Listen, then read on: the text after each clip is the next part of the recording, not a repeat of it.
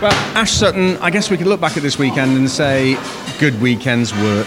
Very good weekend's work. Very, very good. Yeah, I thought that last one was going to be where we ended up being at the end of the first lap. I thought, this is going to, after all our hard work in 1 and 2, I think this is now going to pull us back closer to Colin. But I'll be honest with you, we actually had some good pace in the car.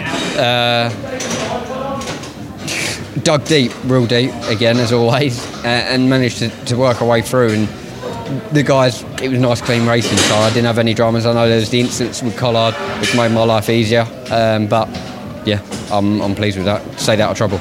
Leaving Rockingham in the sunshine, hopefully for a celebration this evening, at the top of the championship. That must be, that's made a big smile on your face.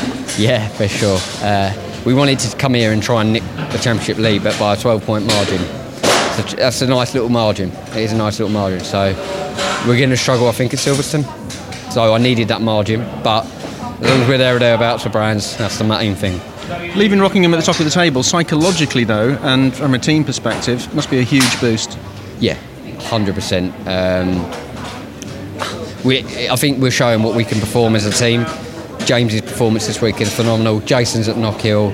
We're just waiting on Josh now, and he's got it in him. He just needs to stay clear. So, stay clear of the trouble. So between us all, I think if we keep banging our heads together on setups and balance of the car, we're just going to keep finding more time.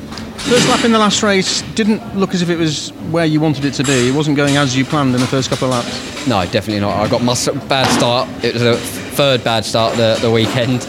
Considering we're in a rear-wheel drive car, we're actually losing out on the starts at the minute.